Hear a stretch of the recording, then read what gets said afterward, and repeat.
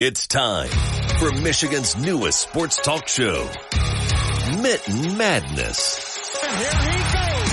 Defense win championship. Michigan sports talk from here in Battle Creek. The latest stories, the biggest games, all across the Mitten State. That's not something you play with. Streaming live and on demand on the 95.3 WBCK app. Here are your hosts, Jacob Harrison and Da'Jzon Hughes. Hello there, good morning. Welcome into Mitten Madness, 95.3 WBCK. Jacob Harrison and Da'Jzon Hughes, set to talk all things Michigan sports. Though we do have to get started with the Super Bowl here in just a little bit, just to kind of recap a very eventful weekend and, of course, some tragedy following that. We'll touch on that briefly, not get too deep into it, but nonetheless, DJ, started how we always started. How you doing, man? I'm doing all right. I think I'm dealing with a lot of what a lot of people are dealing with, the weather going back and forth and getting in all the sinuses and all that. But other than that, man, I'm pumped for lacrosse season. It's right around the corner, so I'm putting a lot into that. My schedule's just about wrapped up there. And then I don't know if anybody caught it on linear television on Wednesday, but on ESPN2 we had some sixes lacrosse going. So just excited to see lacrosse continuing to make its rise. But other than that, I'm doing great, and I'm a winner. But we'll touch on that later. Yeah. We'll it's a new season of picks. We'll just put it that way at the moment. I'm with you on the weather thing, man. That Thursday snow in the morning kind of caught me off guard. I almost ate it hard in the roundabout there in Kalamazoo. Not fun. I'm kind of ready for spring, y'all. Give me the spring time back. Let's get into it. The Super Bowl, it goes into overtime. Isn't it crazy? We went 50 straight Super Bowls without overtime, and within a decade, we get 3. Right? Am I counting that right? 3. We had back-to-back 51 and 52, and now here in 58. 3 overtime Super Bowls. A fun game this was, as the Chiefs pull it out 25-19, which gives me the under in that game. That was one of my few victories over the weekend. Very kind of interesting game. The ball looked like it was made of grease early. Lots of fumbles in the football game. Big time players not necessarily making big time plays early on. Offense was kind of non-existent for the 49ers in the third quarter, despite moving the ball very well in the first half. Just not a lot of points to show for it, with a 10-3 lead going into halftime. And then the Chiefs absolutely stormed back, as they are wont to do in Super Bowl games that they win. They come back and they get it into overtime. A missed extra point from Jake Moody, where it was blocked. The kick was mostly his fault, as it was a little too low and those types of things. And that was kind of the difference in the game there at the end, since the Chiefs had to get a field goal to tie things late to get it into overtime. Jake Moody in that game, of course, former Michigan kicker, set the initial record for the longest field goal in Super Bowl history with a 53-yarder, only for Harrison Butker to come back a couple quarters later and wash that one away with a 55-yarder of his own. That record makes a lot more sense now to be at such a length. It was kind of surprising that just a 53-yarder from Moody was enough for the record initially. But fun halftime show with Usher as well. I'll toss it over to you, DJ. What were your thoughts on Super Bowl 58? Obviously, I hated it from the very beginning, because I didn't want either one of those teams to be in it. And it didn't seem like either team really brought Super Bowl energy to start the game. Like, it was very boring. Like, we had a couple fumbles really, like, early, but, like, nothing was happening. And I was like, dude, this is the Super Bowl. Like, and like you were talking about, like, the shortness of the field goals. Like, I kind of get it, because everybody takes chances in the Super Bowl. They're trying to score touchdowns so that they can win. Field goals don't win you the game, i.e. San Francisco. Not only did they have one blocked, but then they only got a field goal off in overtime, which eventually led to them losing instead of them scoring a touchdown. So the whole thing is, Super Bowl was fine. It was fine. It turned out to be the Super Bowl, like it always is every year. It's fine. The halftime show is the real show. I mean, I just thought Usher was a tad bit too close to Alicia Keys. And that's my... Yeah, that was alarming. More than alarming. And the fact that like Swiss Beats came out afterward and was like, y'all are worried about the wrong stuff. And I'm like, no, bro. You're not worried about the right stuff. Thank you. One, Usher has a disease that doesn't go away. He's got a virus. And you allow him to touch all over your wife. And second, that's your wife. She's smiling at him. Have you not seen the Boondocks skit? You got your girl took by Usher. I see if it was T.I. That makes sense. It's T.I. But it's Usher. Stop it. That man has to be stopped now. But like, I mean, everybody else he brought on stage was amazing. And then it's like the players saw that halftime show and were like, hey, we got to turn it up. Yeah. And then all of a sudden, here comes your Travis Kelce. Here comes, you know, your Deebo Samuels, your Christian McCaffreys. Everybody's popping out and doing their thing. I thought both sides played a very good football game, and it turned out to go into overtime, almost went to double overtime. And if you ask me, I just want to see something different next year. Well, we'll touch on next year in just a little bit. I have a strong disagree with you as far as nothing was happening because I'm a defensive guy. I think turnovers are just as exciting as touchdowns usually, and especially if they're kind of bizarre. I mean, who had Christian McCaffrey fumbling on the first drive of the football game? It was kind of, when you get into like midway through the third quarter, I started thinking, who could possibly win MVP in this game? Everybody has made so many mistakes except for Brock Purdy, and he hasn't been as electric as you would probably hope for a Super Bowl MVP. I think it would have went to McCaffrey had they won, but he still had that weird fumble at the beginning of the game. It was very uncharacteristic of him. So I would say I very much enjoyed the football game all throughout because I don't mind a defensive stalemate. I didn't think it was quite the same level because it started getting a lot of comparisons to that Patriots-Rams Super Bowl from a few years back, and I didn't think that was the case at all because there was a lot of punts in that game. This game had a lot of turnovers. Well, I mean, what do you categorize as a lot of turnovers? Out of 2+ per team. I mean, teams in the NFL do not turn the ball over that much. I know, but like... Especially good teams. When I think a lot of turnovers, I just think like more than that. Like, yeah. Like, had there been like 4 fumbles in the first couple quarters, like, the first half? There was. Yeah, but like, there just wasn't like enough to say like a lot. I strongly disagree. It was a couple. And both of these defenses played really, really well. Yeah, I'm not taking anything away from the defenses. And but somehow one of the defensive coordinators got fired after this game.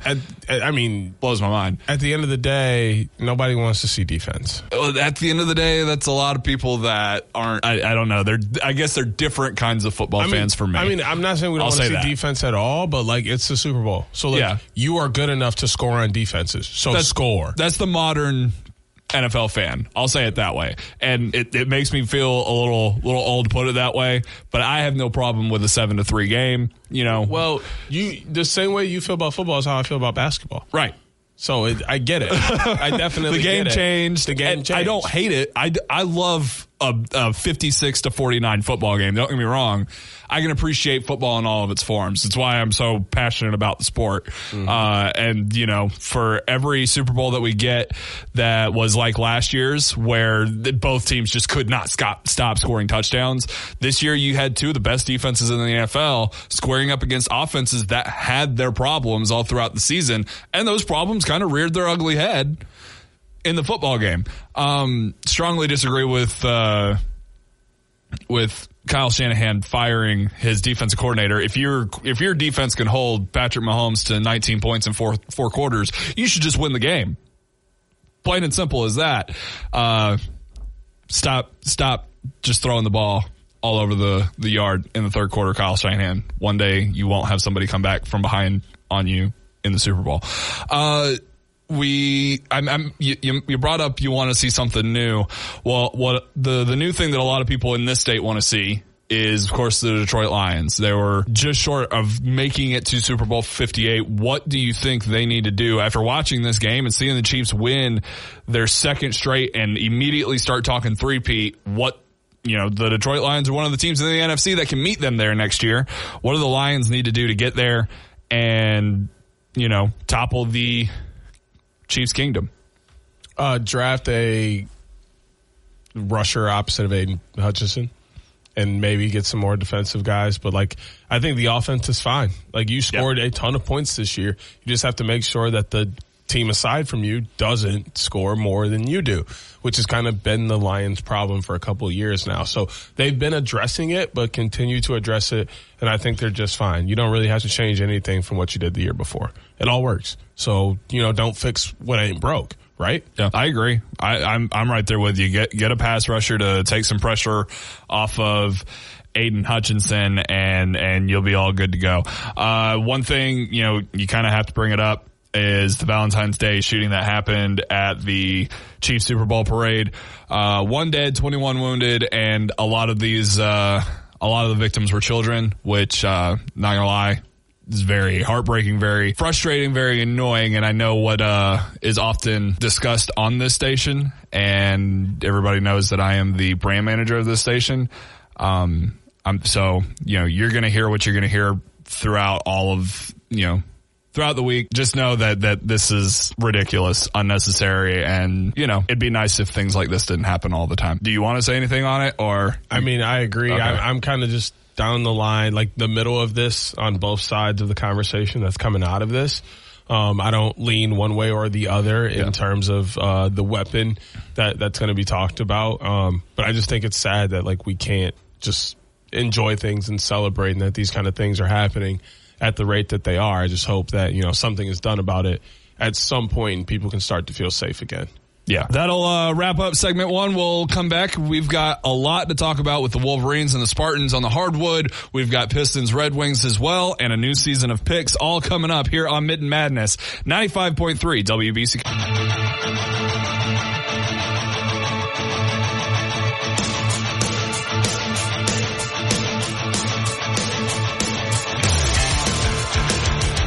Back here on Mitten Madness, 95.3 WBCK. Let's get into some actual Michigan sports here and start with the Detroit Pistons, who are, I don't want to sound mean, but surprise, surprise, are on a 3-game losing streak. We didn't have high expectations for this stretch between, they're on the road a lot these days.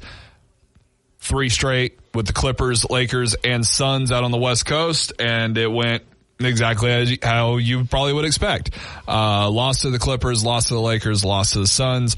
They've got the Pacers. That's 7 days from the day we're recording, so that's next Thursday, and the Magic next Saturday, their first home game in quite a while. To kind of close out that 3-game stretch that we are talking about right now, there was some drama as Detroit Pistons' Isaiah Stewart was arrested after he punched the Phoenix Suns center Drew Eubanks in the arena hours before the teams even played. So, you got further drama escalating around this team. There was a few things to feel pretty good about. And now you've got you're going to be without Isaiah Stewart for a period of time for sure. And I don't know. It's getting to that point where, you came in and told me the other day that some of these trades are working out. They're playing a little bit better than you expected, than a lot of people expected. But, if you're getting to a point where you're able to string together some wins and now you've got this other thing, and I was trying to say that this is a lot, to do with the players and their mindsets and so on and so forth. But now you're kind of starting to get towards the back end of the schedule, and playing for pride doesn't always seem worth it every day of the week. So I don't know. How do you square out what's going on with the Detroit Pistons right now? They're just in a tanking season. These same kind of things were happening with the Philadelphia 76ers when they tanked. Same things were happening with the Kings when they were tanking, the Pelicans. This is just what happens when you see a team tanking. People stop caring as much. People are just there for their paycheck. The emotions start to get into them. I can't imagine that Isaiah Stewart just saw Drew Eubanks and was like, all right, I'm going to punch this guy because he's on the other team. Drew had to have said something to him or something along those lines to, warrant that kind of response from him. Not saying it was right for, Beef Stew to go out and punch him, but all I'm saying is I highly doubt it was unprovoked. So it's just a matter of being in a tanking season and what that does to you emotionally. Like, you don't like to lose. No one likes to lose. But, like, you're pretty much in a position where even when you go out and put out your best foot, a lot of times you're losing because your team is just not there for so many different reasons. So the slightest things can send you over the top because you're already dealing with so much. So it's a mix of a lot of things for the Pistons.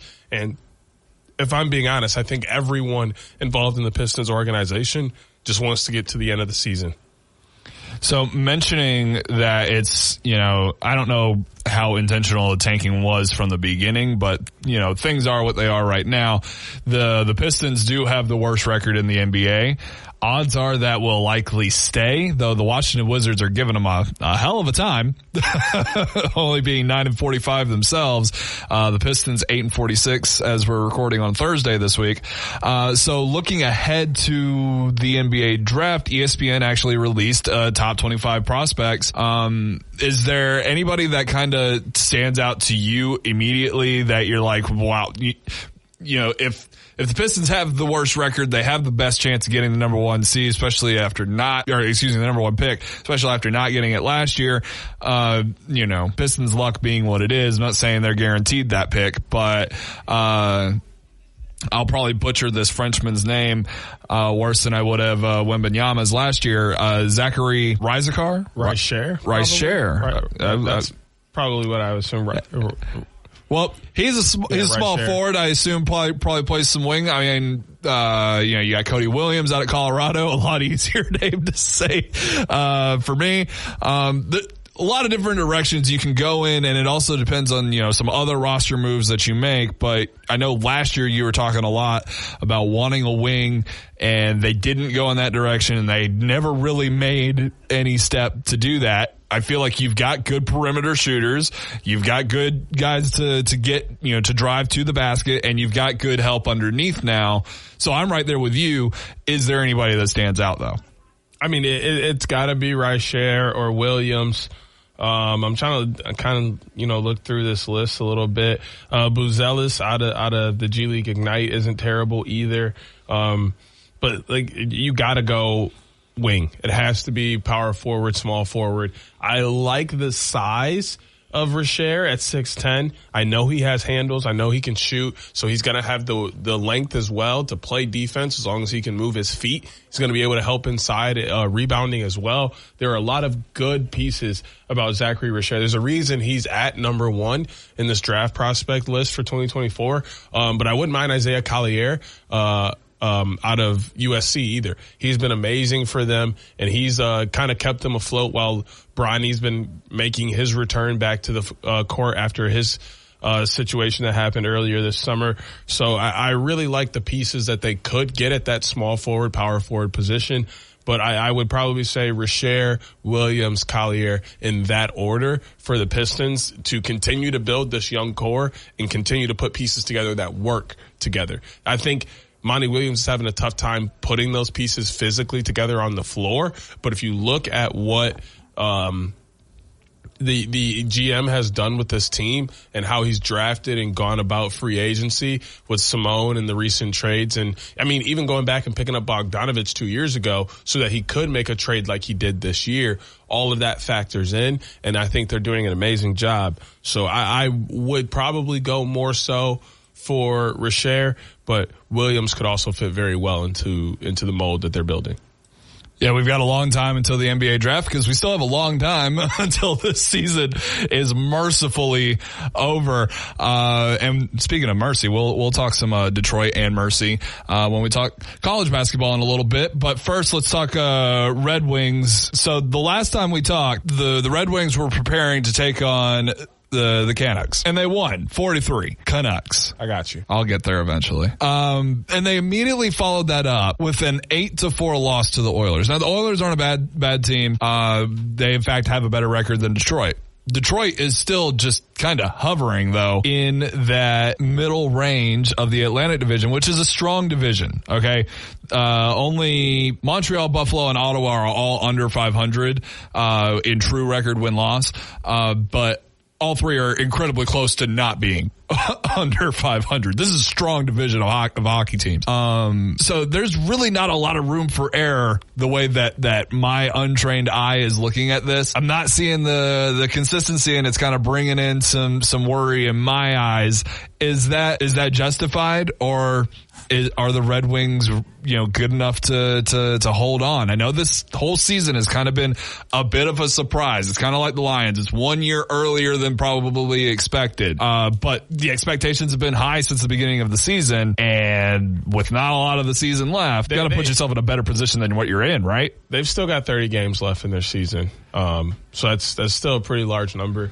The biggest thing with this is, look at it the way you look at the NFL, right? Those NFC, like your NFC team, those NFC wins mean more. Yeah. Your divisional wins mean more. So you want to win the Atlantic Conference games more than anything. So their games against Montreal, Sabres, Senators, those have to be wins. But you also want to be beating the Devils, the Capitals, the Penguins, the Jackets. Those are important games to you, so that if it comes down to getting into the playoffs and the wild card, which is kind of where they're standing right now currently, they're hanging on to the last wild card spot by a matter of 2 points over the Devils. So as long as you are winning your divisional and Eastern Conference games, you're good. You can drop a game or two or here and there to the Western Conference because it doesn't matter as much. But as long as you're beating these Eastern Conference teams and you continue to stay on a decent pace, you should stay where you are due to tiebreakers. It looks like it's going to come down to tiebreakers and those kind of things. You want to hang on to your tiebreakers as much as you can. Beat your Eastern Conference rivals, beat your Atlantic rivals, and everything should be fine. That sounds just as worrying to me. Like, obviously I don't have the experience to know exactly where everybody is placed, like, the Oilers being in, separate division and all that sort of stuff. But allowing the end of the season to come down to mathematics is very concerning to me, especially when you can control your own destiny. As we talked about last week, this is a team that plays with a lot of effort. They score a lot of points. Heck, they put up 4 in this latest loss. But you told me the same. You can't go letting Connor McDavid record 6 assists. You can't let anybody have 6 assists in a single game. I said you can't really allow 8 points in 3 games, and they did it in 1. Now, I don't know if you can go and say this is their worst performance of the year or anything like that. Obviously, we don't have the benefit of seeing how they're going to perform in this Canucks game again, because we're recording on Thursday morning today. So we'll, have a little bit less, I guess, information to play with when we talk about the Calgary game in a little bit. But I don't know. It's about that time that I'm going to start watching some hockey and start getting into this. And, I'm going to, try to watch the Red Wings as much as I watch the Penguins, and also get into men's basketball and all that sort of stuff. Now that football is over, I want to feel a little confidence that when I tune in, I know I'm going to watch good hockey because I need that. Yeah, that makes sense to me. I mean, I've been watching some decent hockey. I've been wrapped up in lacrosse, but when I do turn a Wings game on, it is normally good. I just want to go see one in person before the year is over. But you did bring up college basketball. So coming out of the break, we'll be touching on Michigan State. And I think we're going to touch on one more team in the Mitten while we're at it. So we'll be back with more Mitten Madness on 95.3 WBCK. Detroit sports fans, Wolverines and Spartans alike. This is your sports show, Mitten Madness, with Jacob Harrison and Da'Jzon Hughes on 95.3 WBCK.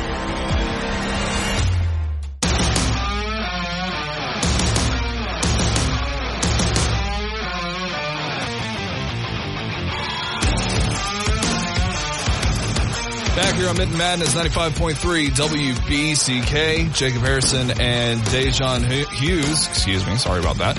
Let's talk some men's college basketball. The Michigan State Spartans are 16-9, coming off of a huge win since last we talked against number 10 Illinois. They also handled business against Penn State this Saturday night. They will go to Ann Arbor and play Michigan, who they mollywopped the last time they played. We'll talk about the Wolverines in a little bit. Don't think DJ is going to be super happy about that conversation as the resident Wolverines fan.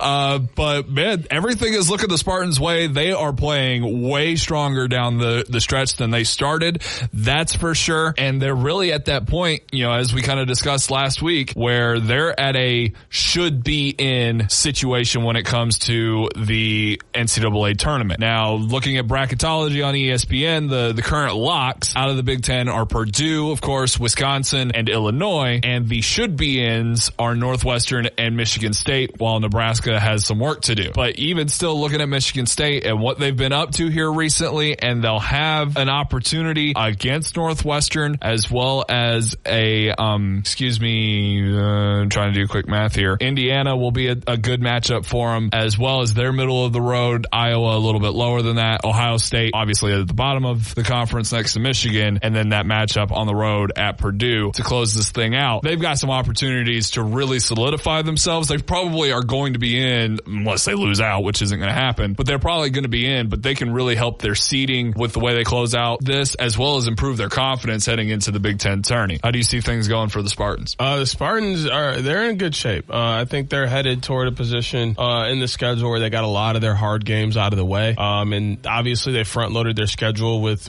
very good competition, which always helps. In a loss to Duke, who's ranked, a loss to Wisconsin, ranked, Arizona, ranked. They beat Baylor, who's ranked. A loss to Illinois earlier in the year, who's ranked. A loss to Wisconsin again, who's ranked. But they beat Illinois, who's ranked. They have one more tough game on their schedule. It's number 2, Purdue. Everybody else, Michigan, they should stomp. To be honest, they should stomp Michigan. They should beat Iowa. They should beat Ohio State. And they should beat Indiana. I think Purdue and Northwestern is going to be a tough stretch, and Northwestern's only a tough game for them because it's right after the Purdue game. They play Purdue on March 2nd, and then they turn around and play Northwestern on March 6th. So they do have 3 days rest before playing that game, but still, that's tough competition back to back. So that's the only troublesome area for the Spartans. But I think at best they end the year 4-2, at best they end the year 5-1, 6-0. At worst, we're talking 4-2, 3-3. So I think they're in a really good position to get nice seeding for not only the Big Ten, but playoffs or Big Ten tournament, but also get into the NCAA tournament and make a run. So looking at the current standings, Spartans are a half game behind Northwestern, so that is a pretty big game. Especially with that Purdue game. The problem is listen to Northwestern stretch to close the season. Rutgers, Indiana, Michigan, Maryland, Iowa State, and Minnesota. That Minnesota game is the toughest one, but if that's the game they lose, then the first 5 seeds of the Big Ten tournament are already set. There's no way for Michigan State to leapfrog Northwestern and get that 4 seed. Not the end of the world, obviously, but man, Northwestern, they've got a much easier stretch. I mean, they play Iowa the night that Michigan State's got Purdue. Come on. They'll be a little bit more set up. So that could be a very dangerous game as well for Northwestern, where they could actually fall behind Nebraska if Nebraska, puts in that work that they need to put in to be able to make it. And Nebraska has a pretty easy schedule down the stretch too. Penn State, Indiana, Minnesota, Ohio State, Rutgers, Michigan. So I don't know. Things are really lined up for them, but if they do go that 4-2, like you said, it could make for kind of a messy ending, though it's not necessarily the end of the world. No, I think they're going to be just fine, and they're going to get into the NCAA tournament, and they'll make nice runs because they always play their best basketball in March. But there is another team in the state that is not doing so well, but they're weird. They're a weird team. It's Michigan, right? 8-17 on the year, 14th in the Big Ten. At least they are ahead of Ohio State. So I will take that and be happy with it. No, they're not ahead of Ohio State right now. They're a full game behind them. Okay, never mind. They do have a chance to correct that. But we did beat Ohio State already this year, so that's fine. True. Just like football. You can sweep them. And we beat 11 ranked Wisconsin. Only lose by 15 to a ranked Illinois. Like this team's weird. They're obviously not going to the tournament, and I'm just hanging my hat on the fact that we still beat Ohio State. Personally, I think Juwan Howard should be out at the end of the year. It's time for something fresh, but I'm not making the decisions over there, so I'll keep my mouth quiet and just react to what is done. Well, you said they lost by 15. That's when they lost to Illinois the first time. The most recent time they lost to them by 29. Oh, I know. I skipped over that on purpose. Okay. I know it hurts a little bit. I was talking about the highlights. Yeah. You don't got to bring the lowlights in. There's a lot of lowlights. I know. That's why we don't have to talk about it. And they're going to keep coming because athletic director Ward Manuel gave a vote of confidence to head coach Juwan Howard on Valentine's Day amid the fact that they're 8-17. He said, "There's not really thought about any changes in our men's basketball program." That's a quote. That is a quote from Wednesday. And he goes on to say, Juwan and I have talked. Yes, we'll continue to have those conversations as the season goes through. I continue to support him and the effort to turn this around. There is no lack of effort from our student athletes and our coaches. It's a lack of execution at times, a lot of times. We have to be better. He knows that. I'll continue to have conversations with him and we'll continue to support him and our program. It would be fair to say I have not really thought about any changes in our men's basketball program at this time. How does that make you feel, DJ? Hey, I mean, I can't say anything, okay? It's not my job to really say anything. I want Howard gone, and not because I don't like him. And I guess I can understand where Ward's coming from, because if you look at Michigan games this year, the first half, if games ended at halftime, Michigan would be the best team in the country. If they played 30 minutes of basketball, they'd be all good. Michigan would be the best team in the country. Are you kidding me? We beat everybody at the half. We're leading everybody at the half. But then we come out of there and we always collapse. So I understand. He's got some good pieces here that he's doing some things with and making happen. So it's not that he can't get the job done. It's just not working right now. He's figuring out the philosophy for this group. And what's tough is a lot of times in college, you only get a year or two with that group because of how quick they move on to the league and other means, and you get more players. So he's just run into that circumstance where he's got a group where he wasn't able to figure it out. So this year's just a loss. Michigan State and Michigan play tonight. As you're listening, tip off at 8 p.m. on Fox. Got one more basketball team in the state of Michigan to talk about. Detroit Mercy, who last year had a historic opportunity just fall outside of their grasp. This year, a historic opportunity falls just outside of their grasp. This one a little bit better to avoid. Talk about what's going on with Detroit Mercy in the 2023-2024 season. They're literally just the worst basketball team that exists. Not like quite literally, but they are in fact one of the only teams in the entire country with only one win on the season. They won their first game literally just days ago over Indiana University, Purdue University, Indianapolis, IUPUI, which is crazy. But nonetheless, they were 0-29 heading into Valentine's Day, right? Yes. They are 0-26, I believe. Yes, 0-26 heading into Valentine's Day. They're now 1-26 with their 81-66 win. So they won by 15. Like, this wasn't just, it wasn't just like a win. Like, they won in convincing fashion. Yeah. So I can't imagine what happened, especially since IUPUI beat them by 12 earlier in the year. So I'm sure they were partying all day. They're probably still partying right now while we're talking. Any given holiday. But yeah, it's just not making the city of Detroit look good on the basketball surfaces this year. No, it's been a rough season on the hardwood for the state altogether. Michigan State is helping to turn that around. But props to the one Detroit Mercy fan that rushed the court after the win. Excellent. Social media really needed that on Valentine's Day. We'll take a break. When we come back, it's a brand new season of picks. We've got a lot of variety this time around, so we'll dive into that new season and let you know what's going on with the winner of the first season. Next, here on Mitten Madness, 95.3 WBCK. 95.3 WBCK.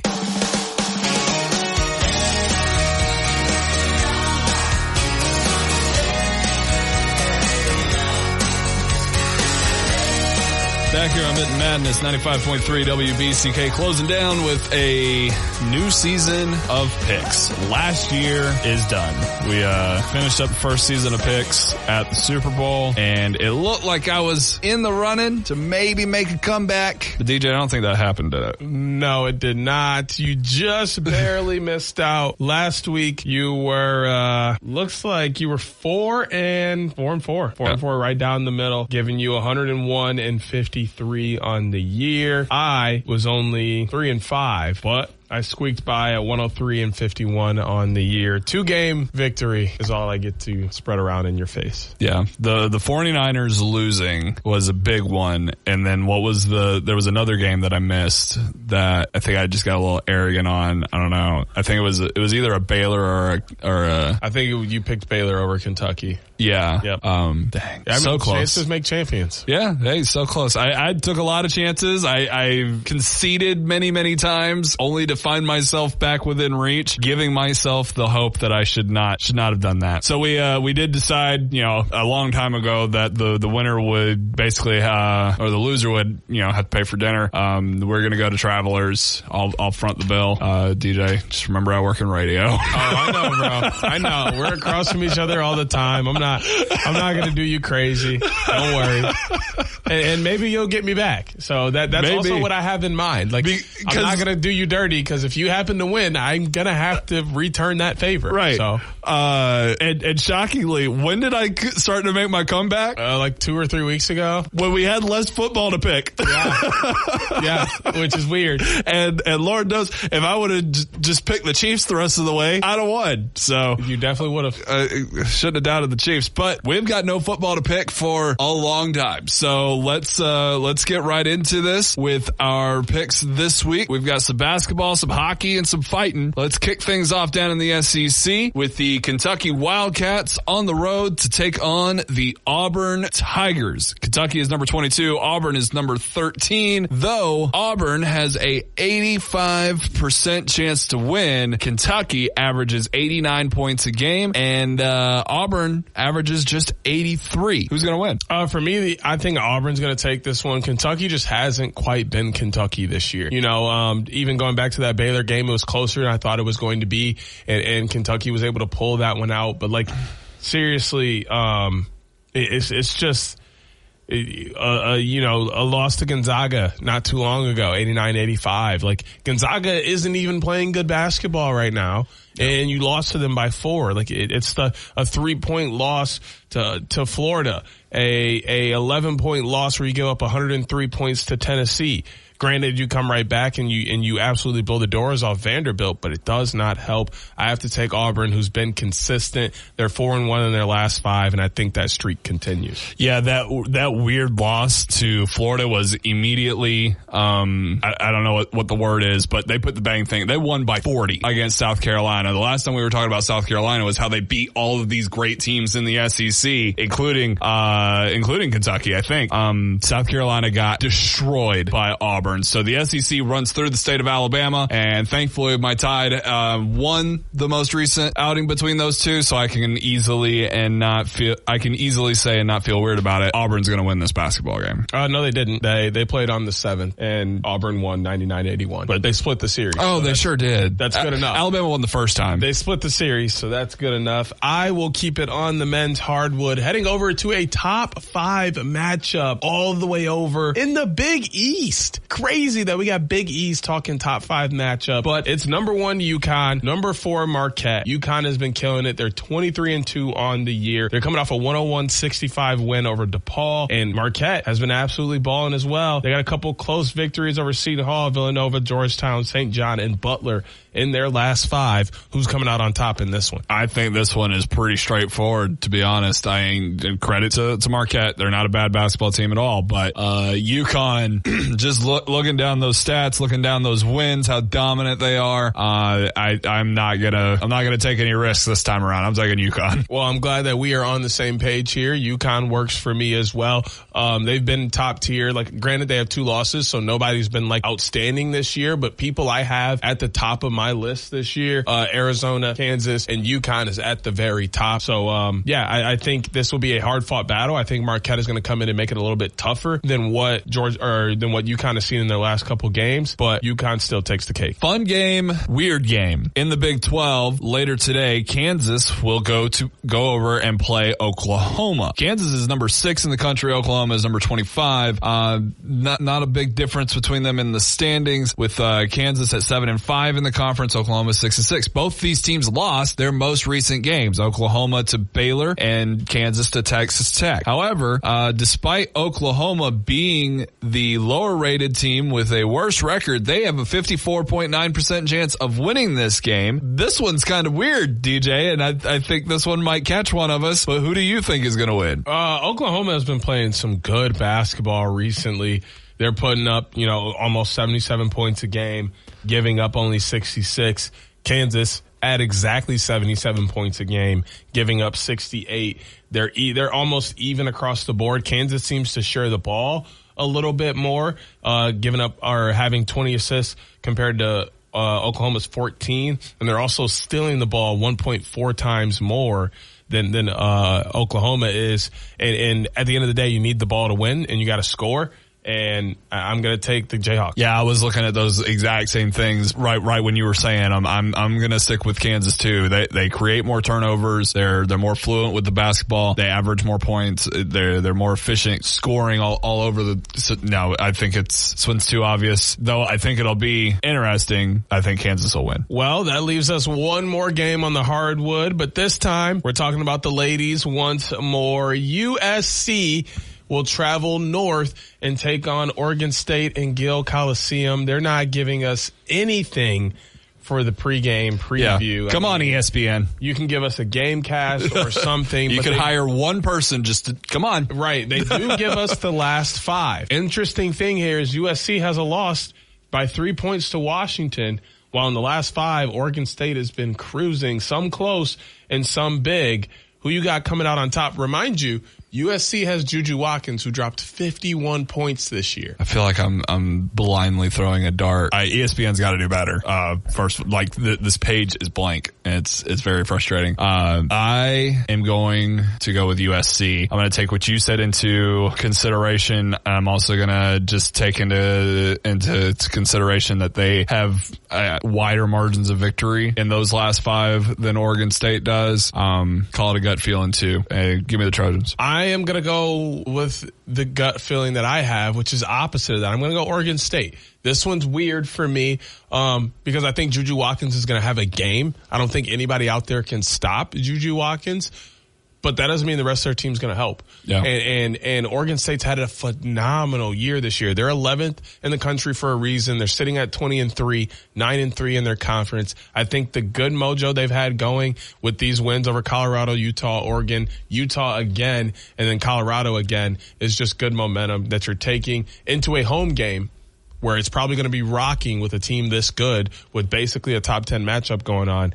Give me Oregon State to defend homeland. We got one on the ice. This one is up in Calgary. The Detroit Red Wings taking on the Calgary Flames at 4:00 later today. DJ, when we're at Why Not, we might have to put this one on a phone so we can keep up with it. This one's going to be fun. The Red Wings taking on the Flames. Their last meeting where the Red Wings won 6-2. That was all the way back in October, though. The Flames are playing some pretty good hockey, though they're kind of in that same boat as Detroit. They're middle of the road. They're 25-23-5, 55 points on the season. That is just marginally worse than Detroit so far this season. So, DJ, who you got in this one? This one, wow. It's a little bit tougher for me to pick because it's another one of those Western Conference games, a team that the Red Wings don't see often, but it does mean a lot being one of those games that's important to them, and you always want to beat the Canadian teams because they feel like they're so much better than you because it's one of their sports. It's also another battle with the Red, but what this one comes down to is scoring. Goaltending is just about even between Lyon and Markstrom. This one comes down to scoring, and there's a reason the Red Wings have 2 more. There's a reason the Red Wings have 2 more wins, 4 less losses, and 1 more overtime loss than the Calgary Flames do. They score points. The Flames don't score as many goals as they do. I'm trusting the Wings to continue with the high output on the offensive end, and they're going to come out just on top of this game. This may be another overtime game or another close one, but the Wings are going to pull it out. Interesting little tidbit that I noticed while scanning through deciding on who I wanted to win. The Red Wings are 12-11-1 on the road. The Flames are 12-11-1 at home. One of those games where something's got to give. I'm going to stick with the Red Wings. I know that the Flames have put up quite a lot of points and not, giving up a lot. Hey, that's how you win games. That's how it works, right? But the Red Wings just, they score at such a high output that I don't have very many reasons to feel like Calgary is going to give them too many issues with finding the net. So I will stick with the home crowd here and take the Wings. And we are going to end this one in the best way that you end anything on a Saturday night, in a bloody pulp mess. We're headed over to the Octagon. Alexander Volkanovski will be defending his title against Ilya Topora. And, well, who you got on the mat? I know where I'm going with this. The mat's pretty simple. These two haven't fought before, but they're both monsters, and it's going to be a battle, whether it's on the ground or standing up. Who's going home with the belt? Yeah, this is a very interesting one. It's very similar to the last time we picked a fight. Volkanovski is 26-3. He's the featherweight champion. He's 35 years old. Topuria is 14-0, and he's 27 years old. And I would just like to point out, I'm 6'3", 280 on a bad day. These guys are 5'6" and 5'7" and 145, and they would destroy me within a fraction of a second. I love UFC. I am stalling for time a little bit. I think that Topuria is going to pull it out. Give me the upset. Give me the young gun to upend the old. I like where your mind went, but Volkanovski is an absolute monster out there, and there's a reason he's holding the belt. I've seen him demolish some guys that I didn't think he would, and I'm going to take him to defend his belt because he's done it before, and I think he'll do it again. So that leaves us both taking UConn, Kansas, Auburn, and the Red Wings. You're going to take USC. I'm going to take Oregon State in the women's game. And I've got Volkanovski defending his title while you have Topuria taking it from him. Get us on out of here for the weekend. That's going to do it for Mitten Madness here on 95.3 WBCK. You can catch us on replay at 9 p.m. And then again here next week, same time. It's every week, Saturday mornings at 10 a.m. for Mitten Madness, where we cover everything going on in the world of Michigan sports. For Da'Jzon Hughes, I'm Jacob Harrison. We'll see you next week. Join Jacob Harrison and Da'Jzon Hughes every Saturday morning at 9 a.m. for Mitten Madness on 95.3 WBCK. Miss the show or want to play it back? Stream Mitten Madness live or on demand on the 95.3 WBCK app.